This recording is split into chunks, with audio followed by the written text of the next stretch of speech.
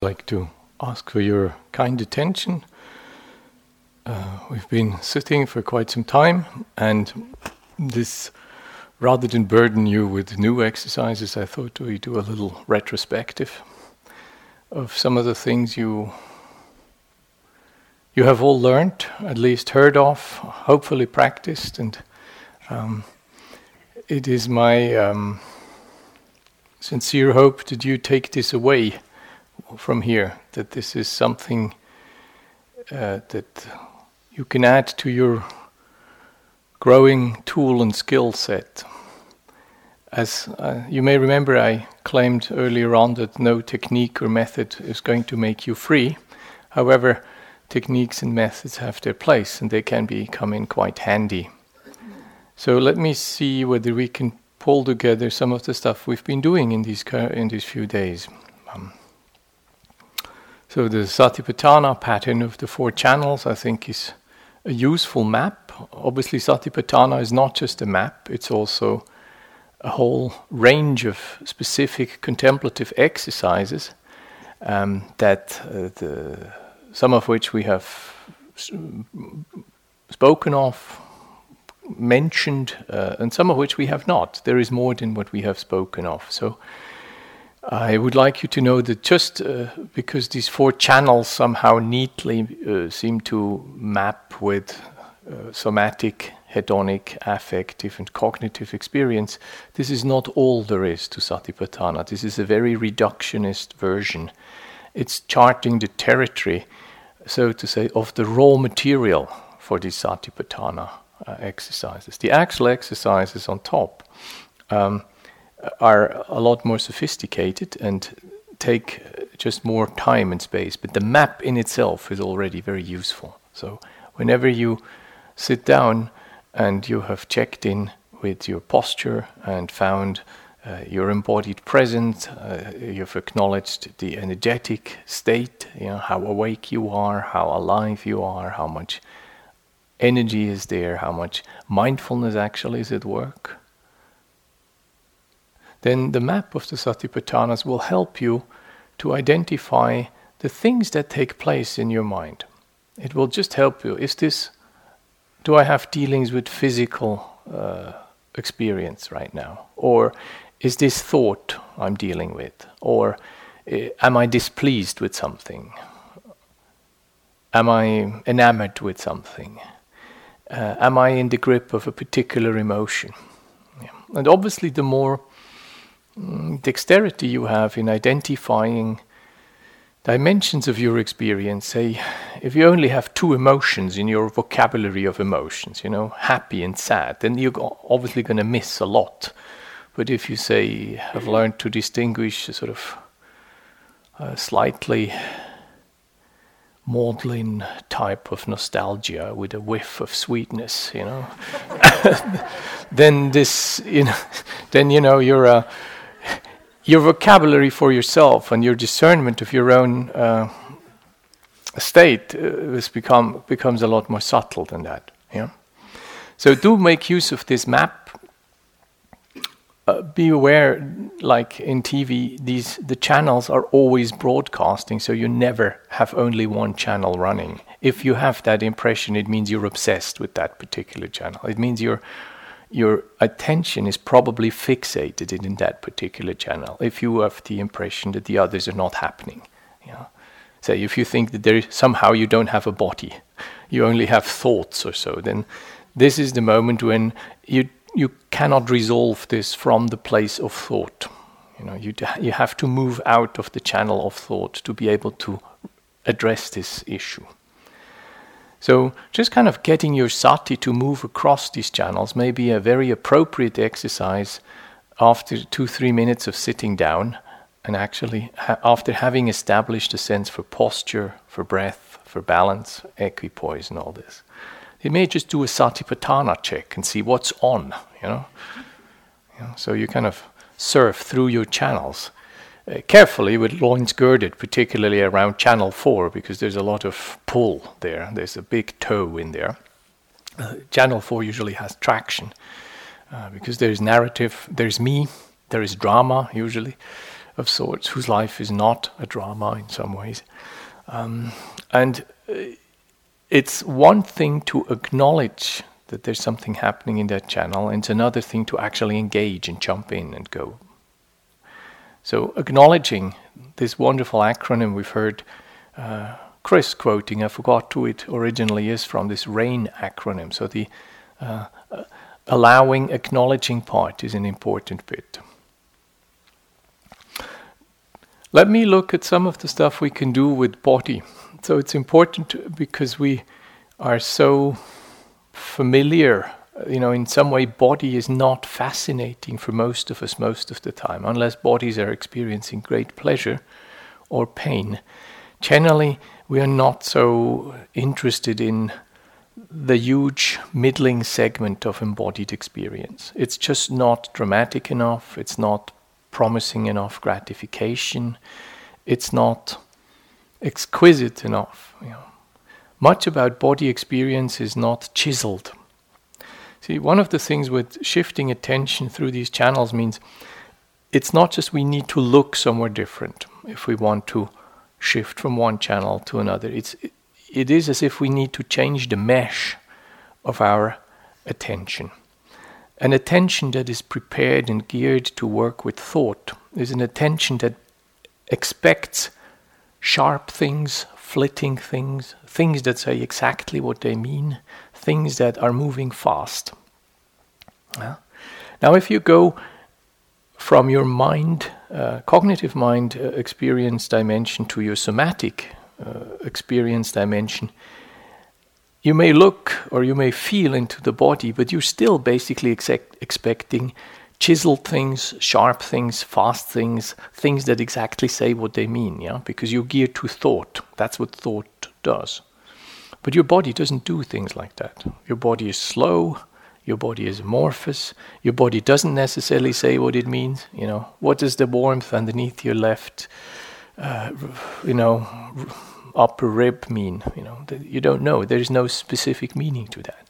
So if the mesh of your attention is still geared for thoughts, you may just turn to the body and you just find nothing, because it's not specific, it's not precise, it's not chiseled enough. So people often say, I don't feel anything. And I look at them, and the way they sit tells me that they're in tension, that they're nervous, that they're restlessness, they may even scratch themselves, and they claim they don't feel anything. And I say, well, actually you are. It seems like you're feeling a lot, but somehow this doesn't count for you. So we need to change the mesh, the gauge of our attention when we deal with, say, body things, because they're amorphous, they're slow, they meander from somewhere to elsewhere, and they may not have a clear meaning or a label. We cannot interpret them on a one-to-one level. So we need not just to shift direction when we go from thought to body, we also need to somehow become more patient with things that are not clear. Now, just your insistence on things being clear before you can attend to them will cut out much of your experience. Particularly the male mind may be more prone to this kind of, whatever it is, just give it to me, but be clear. Just give it clear. I take it on the chin, but it's got to be clear. And if you go in this mode, most of your body will simply be not there, because it just refuses to be clear on the terms you have applied or you have become familiar with in the realm of thought. So be conscious of more space may be needed, more patience may be needed, more willingness to be with amorphous, diffuse stuff that doesn't say what it exactly means. So learning to identify differing dimensions of body, say anything to do with skin, tactile. The Pali is not very specific. It speaks of potaba, that which is touchable.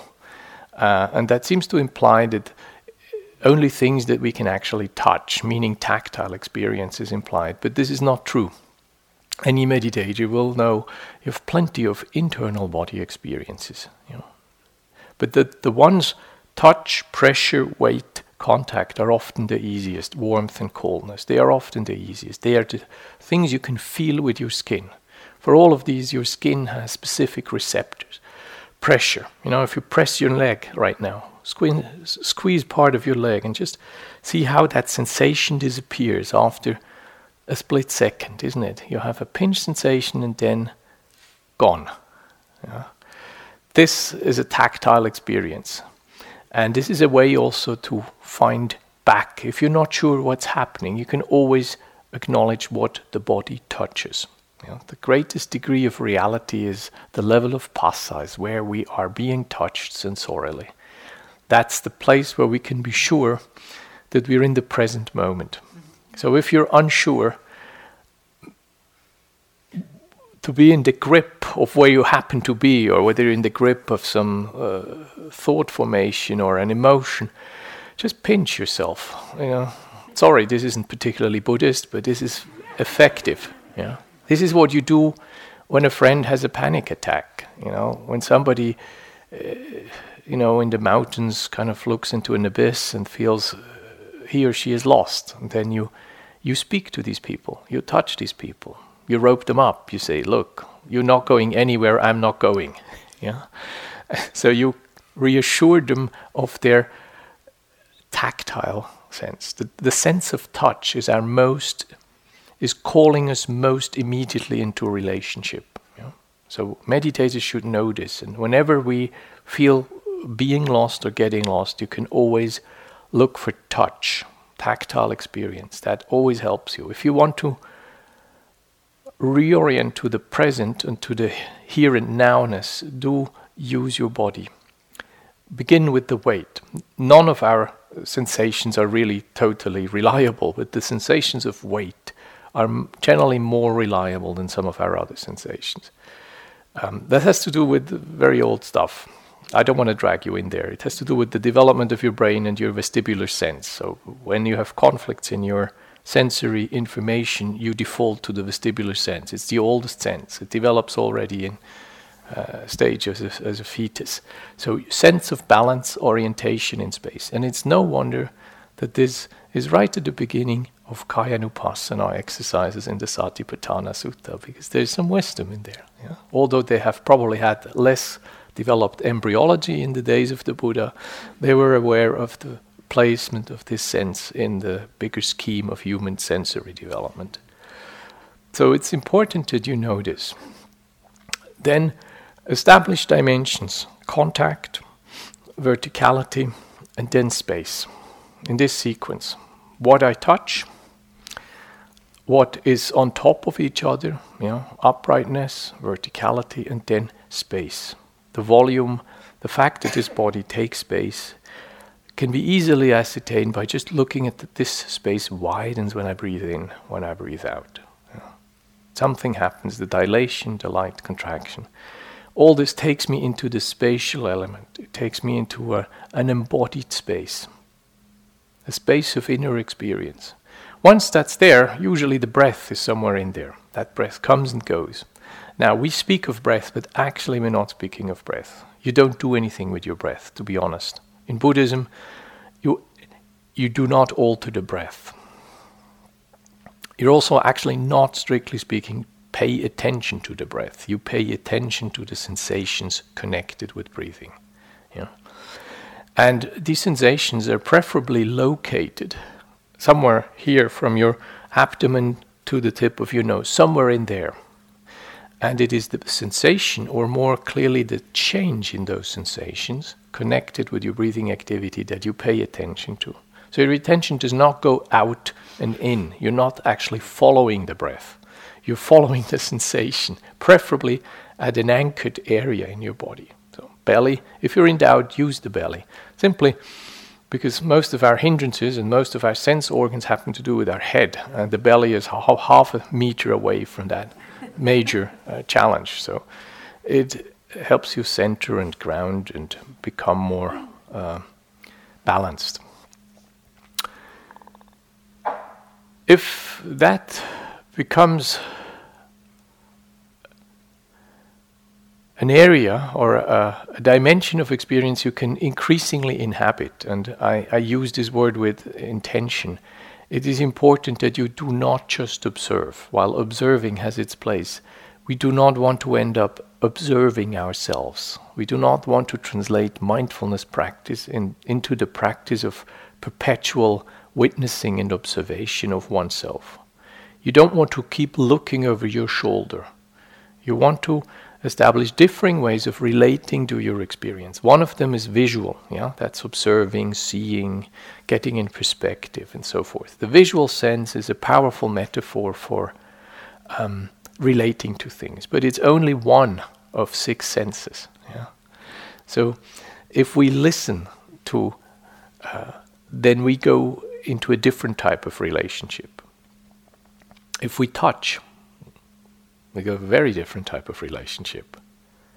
And remember, our organs are not always working, they don't always do the same things. The eye, for example, you can see things, and that doesn't necessarily mean that you are seen thereby. You can be in hiding and see people. You can be a voyeur. There is no necessary equivalent relationship. You can see without being seen. You cannot touch without being touched.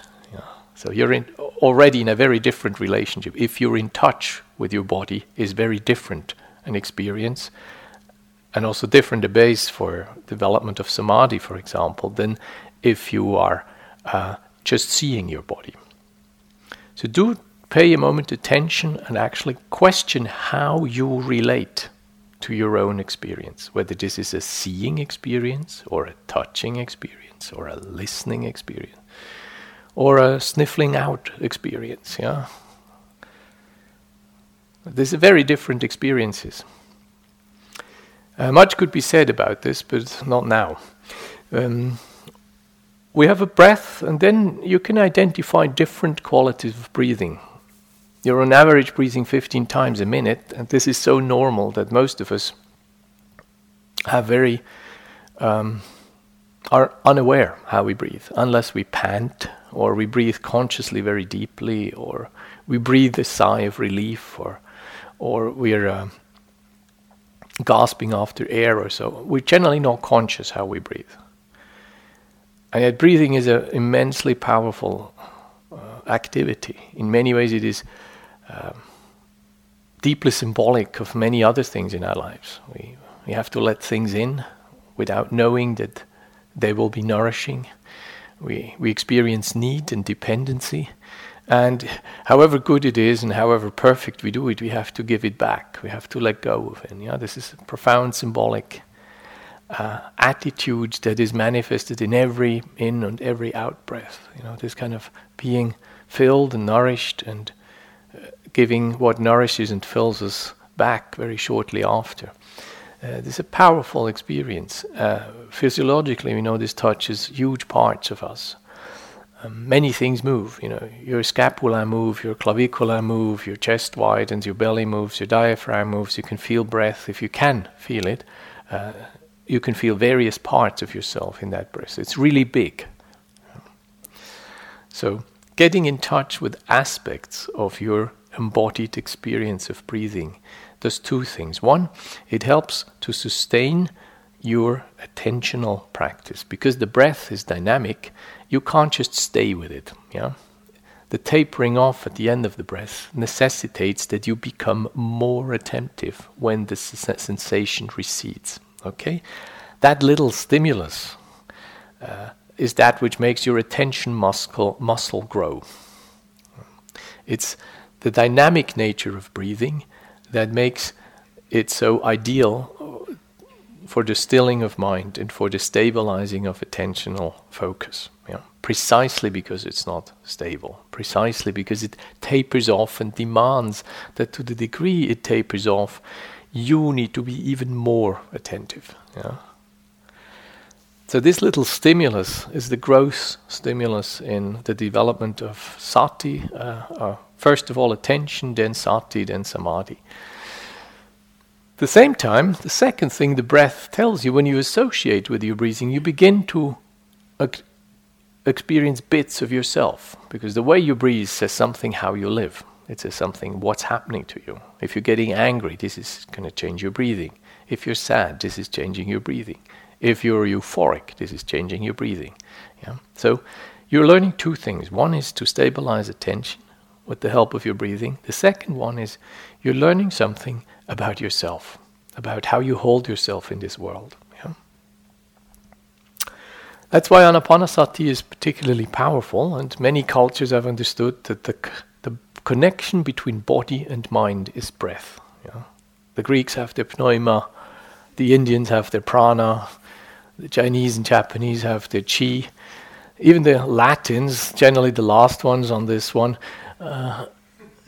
better for measuring and dictating laws and running armies than the East. Even the Romans have understood something about spiritus. Yeah, the connection between the body and the mind is the breath.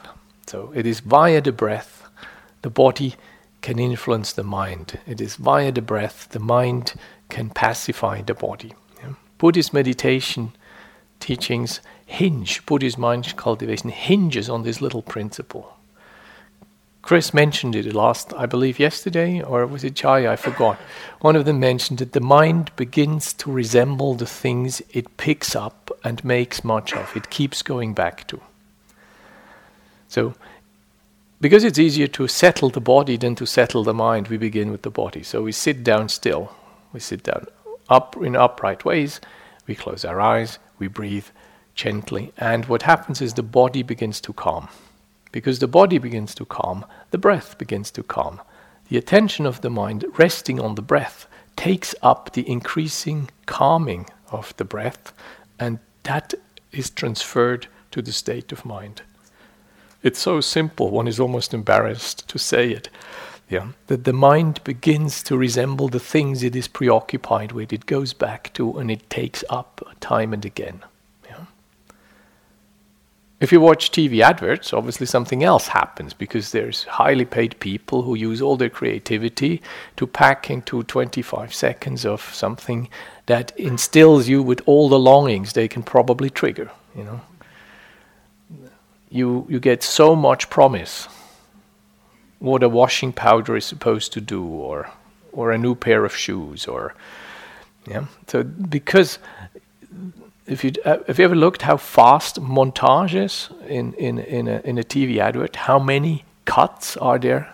Yeah. Just anything that speeds up is more likely to make us excited, is triggering responses of hope, of fear, of thrill, yeah? All kinds of very, very primeval triggers are being pulled. Advertisement folks have long understood this. You know, ads work not because you believe them.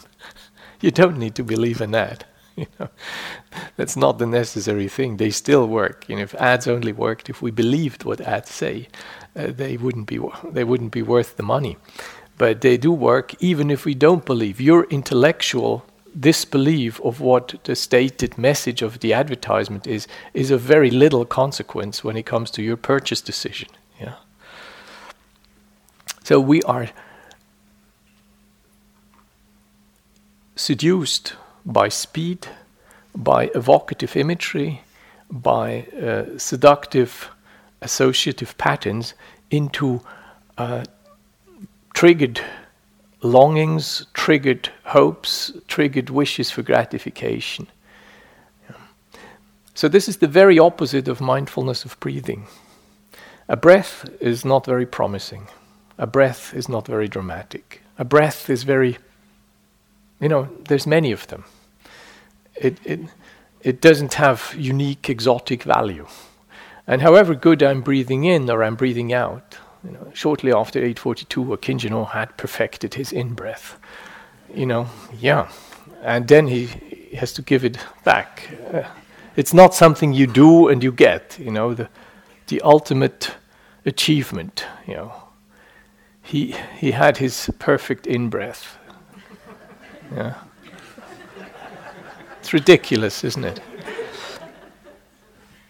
there's a profound humility in the fact that we need to keep doing this. It teaches us lots. It teaches us something about dependency. It teaches us something about change. It teaches us something about impersonality. The dependency is clear. If I need to breathe, otherwise I die. The change is also obvious. The coming and going is fairly evident. The impersonality is also fairly evident because it's deeply impersonal what's taking place. This is a gaseous exchange. The CO2 molecules I'm breathing out have not my name on. Yeah. The O2 molecules I'm breathing in and I depend on, they don't belong to me. Yeah. So there's something profoundly impersonal about this. The elementary nature of a breathing process tells me something about the profoundly impersonal nature of experience as such. I cannot own a breath. I cannot mark my in-breath. There aren't particles of air out there that say Akincano on. I'm sharing my breath even with my worst enemies. Yeah.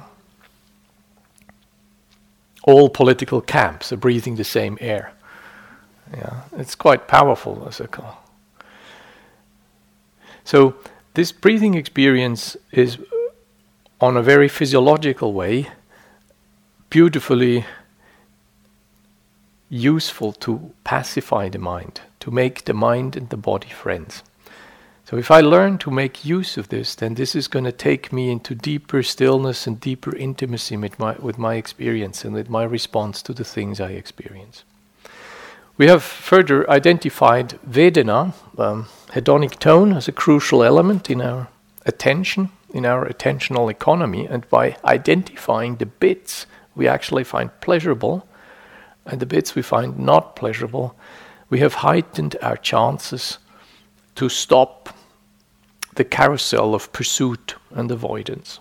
If we know what triggers our pleasurable, our hedonic hotspots and our hedonic potholes, then we know how to stop that pursuit and that avoidance pattern. If we can't stop it, and at least we, in an acknowledged way, know what's going on. We stop believing that we are just doing things in an organically natural way. We have realized, I have been triggered. Now an impulse has arisen. I like to pursue this.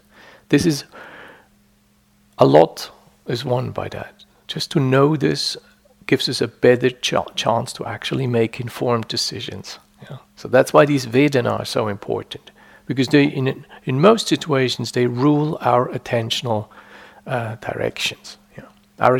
If you find yourself doing things you don't understand why you're doing, look at the Vedana aspect. You will find something in there that is gratifying, or you will find something in there that avoids you some form of discomfort. That may be mental, it may be physical, it may be subtle, it may be moral, it may be immoral, whatever. You will find, if you keep doing things you don't understand why you do them, you will find some form of pleasure or displeasure in there. So that's why it is so crucial to identify this feature in our experience. It is maybe poignantly more important because Western psychology seems to not account for this to the extent in which Buddhist psychology accounts for this so clearly. We have looked at emotions. The affective dimension called citta is full of life, full of meaning, full of juice. That's what emotions are largely responsible for. They create meaning. We want emotions because they give us meaning. We want to feel connected. We want to love and be loved. We want to seek things that in some way give us a sense of vitality, of empowerment, of we differ a little bit, but most of us want to be in some way vitalized. They want to be energetic. They want to be meaningful activities. They want to feel seen and recognized, and they want to feel all their light bulbs going on. Yeah, we don't just want to run on 2 cylinders if we have 6. So we seek richness, we seek contentment, we seek fulfillment by seeking vitalization. That's quite normal, that's the healthy part. The less healthy part is that we seek that by often pursuing mind states of desire, or by pursuing mind states of aversion, or by pursuing mind states that are deeply colored with fundamental forms of misunderstanding, forms of confusion, or forms of denial, or simply not knowing things, not understanding what takes place. So, useful to ask a few questions. You may remember we did some exercises that we asked the question, what that mind state right now is called. Is this joy? Is this anger? Is this despondency? Is this euphoria? Is this generosity? Again, the bigger your vocabulary is of mind states you recognize in yourself, the more subtle this will become, the more aware you will be of differing notes and flavors. You can have layered emotions. There can be at the top there may be a little brashness, and underneath there may be insecurity, and further down there may be sadness. We're not all in one cast.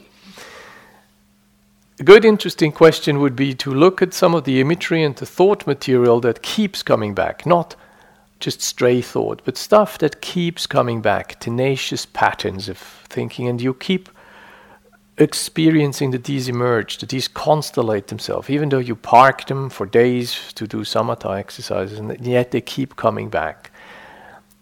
So this sort of material you may really examine and see what are the emotional fuels that propel this type of thought or image pattern. Is this anger? Is this slight? Is this joy? Is this happiness? Is this spite? Is this greed? You might try to identify where the thought pattern or the image pattern gains its emotional fuel. Every thought has an emotional component. Remember, 4 satipatthanas are always happening concurrently. Sometimes we are aware of the emotional fuel of a thought, sometimes we're not. I'm just critically constructive, in my head. If I look at the discursive component, this is just critical, constructive feedback, But if I look at the emotional propellant behind it, I may find actually this is revengefulness.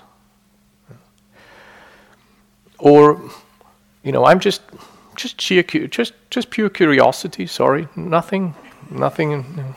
And then you find anxiety underneath, or already resistance, So it's kind of, we need to bypass talking to the thought and getting in touch with the momentum behind the thought. So that would be a second type question. And the third type was, when you see things arise again. Stuff that is recurrent, you don't do that with a first timer. You don't do that with a freshman thought. You just do that with thoughts that keep coming back. Thought that if you've put many times aside, you investigate and say, okay, if I give my energy to you, where do you take me? Have I done that ride before? Yes, I have done that ride before. 7 billion times. I know exactly where you take me. Do I want to be there? No. I don't want to be there. Do I think that I am a happier person there? No. Am I a generous person? No. Am I a more contented, a helpful person? No. So why should I board that thought train? So we say no. We learn to say no.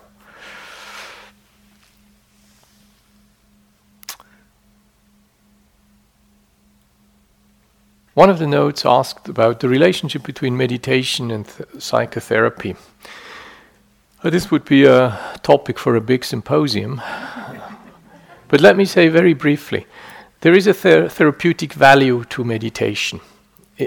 Depending on how your life looks, almost any activity can have a therapeutic value, okay? That doesn't mean that the purpose of this particular activity is therapeutic. I personally love chopping wood. Chopping wood is a very therapeutic activity for me. I don't think the purpose of chopping wood is intrinsically therapeutic. It's to get wood chopped. But And something of that nature is true. Meditation is inevitably going to release things, make greater awareness, show you possibilities of transformation, bring you in touch with your own strength, your capacity to hold, to know, to touch into. All this is deeply therapeutic stuff. The purpose of meditation is not intrinsically therapeutic. The Buddha had some very clear visions. He wanted human beings to basically be free from greed, hatred, and delusion. Not a little bit, but completely. And this whole program is designed for that. But obviously, meditation, as we do it here, and as you will experience, it has a tremendous amount of therapeutic effects. Because it has that, the thought may arise, it may substitute or supplant therapy. And I'd be hesitant to subscribe to that. Unfortunately, your neuroses are meditating along with you. They're part of, they're part of your meditation practice, part of your motives, part of your responsive, part of your rating how well you're doing. So I hesitate to say that, but I don't think there are spiritual shortcuts through developmentally psychological terrain. And while many things can resolve over time and through practice that is developing along some guidelines, preferably mentored in some way, because we may get lost on our own, you see. We may just keep seeking pleasure. We may just keep seeking comfort. We may just keep seeking an avoidance strategy, to deepen an avoidance strategy in the name of some spiritual practice. This is what you have to suspect you're doing, okay? This is not just happening to bad people. This is happening just how the mind works. We all begin this path with following basically what makes sense to us, following what we instinctively feel we either already know a little bit about, following something we are capable of recognizing. That means that basically people in some way do most of the time what they don't actually need. Yeah. So if you have an authority complex, you probably go to Ajahn Chah's people who don't tell you any method, because they leave you all the freedom. If you are a control freak, then you end up in a Burmese Satipatthana tradition because they tell you very exactly what to do. They have daily interviews. They give you 16 jhanas to run through, and for every jhana, your side is going to ask you precise questions. Yeah. So you will be attracted by a particular type of practice that has something to do with your temperament or with your bend of mind. If you're in a genuine tradition and if you have a decent teacher, sooner or later you will find out about this. I'm not saying this is a bad thing. This is just how learning works. Yeah, we don't have an option. You learn with what you already in some way resemble, and that's what inspires you, and that's what's meaningful. And then in there, you begin to realize what you're doing. And for that, generally you need people, fellow practitioners, what we call kalyana mittas, noble friends or teachers. And therapists can play a role in there. Some of the stuff that constellates in your psyche can be constellated more easily in relationship with another human being. So, if you have such a person, certainly useful. If you are a therapist, I would beg you to not hide that you're a meditator. It may put some of your clients at ease. You may risk turning up on the same retreats with them. That's another story. But as a meditation teacher, I keep being asked for therapists' contact details who have meditation experience. There's a huge amount of people out there who look for therapists with meditation experience. If you are such a person, please do not hide. A private little plug.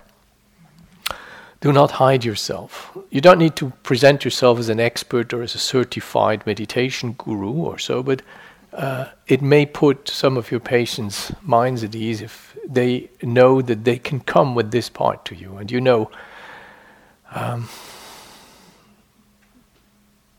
therapy is much what you allow as a therapist to come into a relationship or into a setting. And if you don't allow this, it will simply not come in. And it will devalue your work.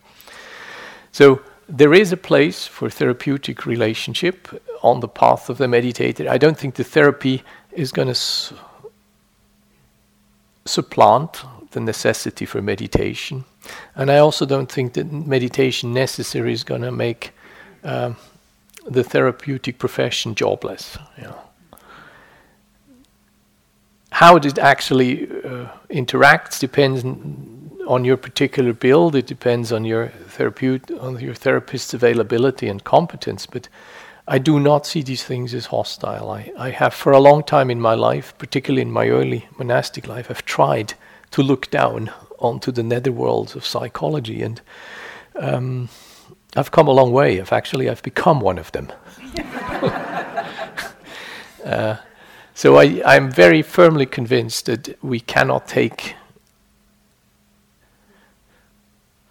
spiritual shortcuts through stuff we need to developmentally address. There are, dukkha comes on many levels. There's a transpersonal type of dukkha, there is a dynastic type of dukkha, there is a personal type of dukkha, and each of the forms of dukkha needs to be met with, compassionately and soberly met with, on the level or a little bit beyond where it occurs. So you can't just universalize personal suffering. Personalized suffering, the loss of somebody loved one, is not being met with when you say, well, yeah, you knew that. All things are impermanent. Husbands are impermanent, so what? We could have told you that long before. That's not compassion or wisdom. This is just heartlessness and distancing. It's saying, I don't care for your pain, and I'll give you a glib answer. That experience of personal loss can only be met with at a personal level where you allow this.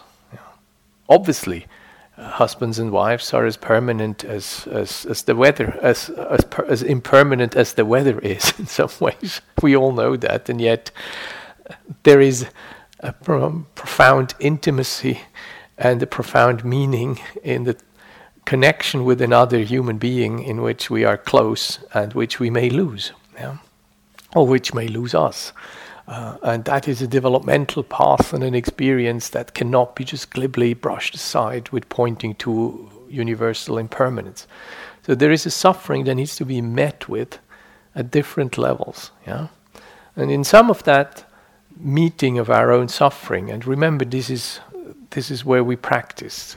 Chris pointed that out a few days. That suffering is the pointer from where we grow, which tells us that there is need for growth, that there is holding on. Wherever it hurts, there is some form of holding.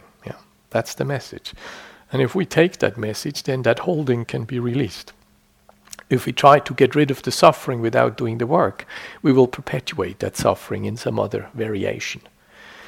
But that suffering comes at us on many levels, and these levels have their place. And a therapeutic encounter and friends and teachers all have their place in the meeting of our own suffering. Good. Let me stop here and let us sit for a few minutes.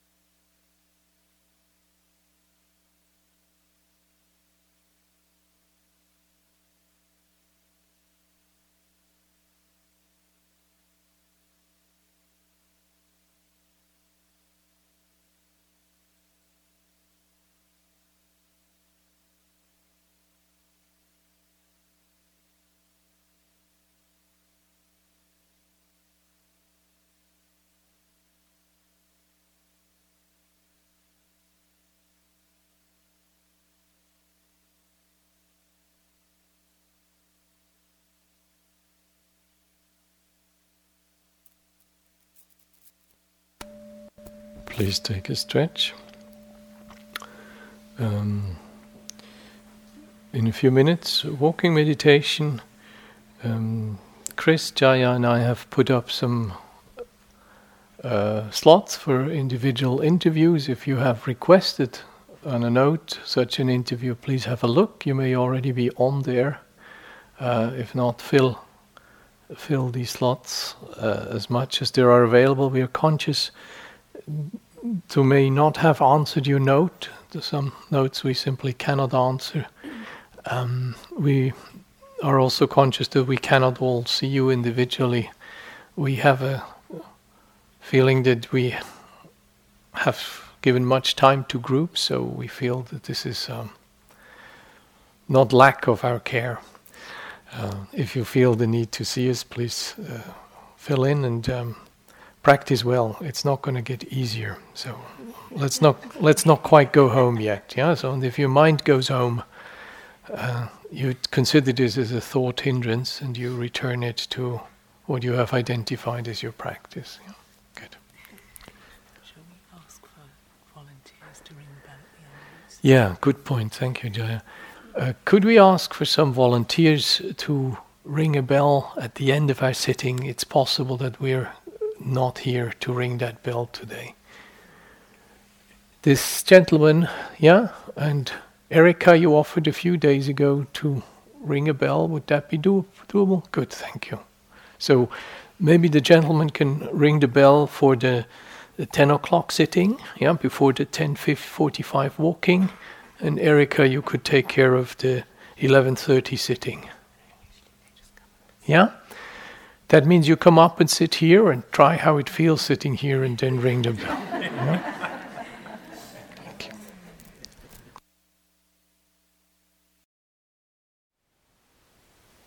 Thank you for listening.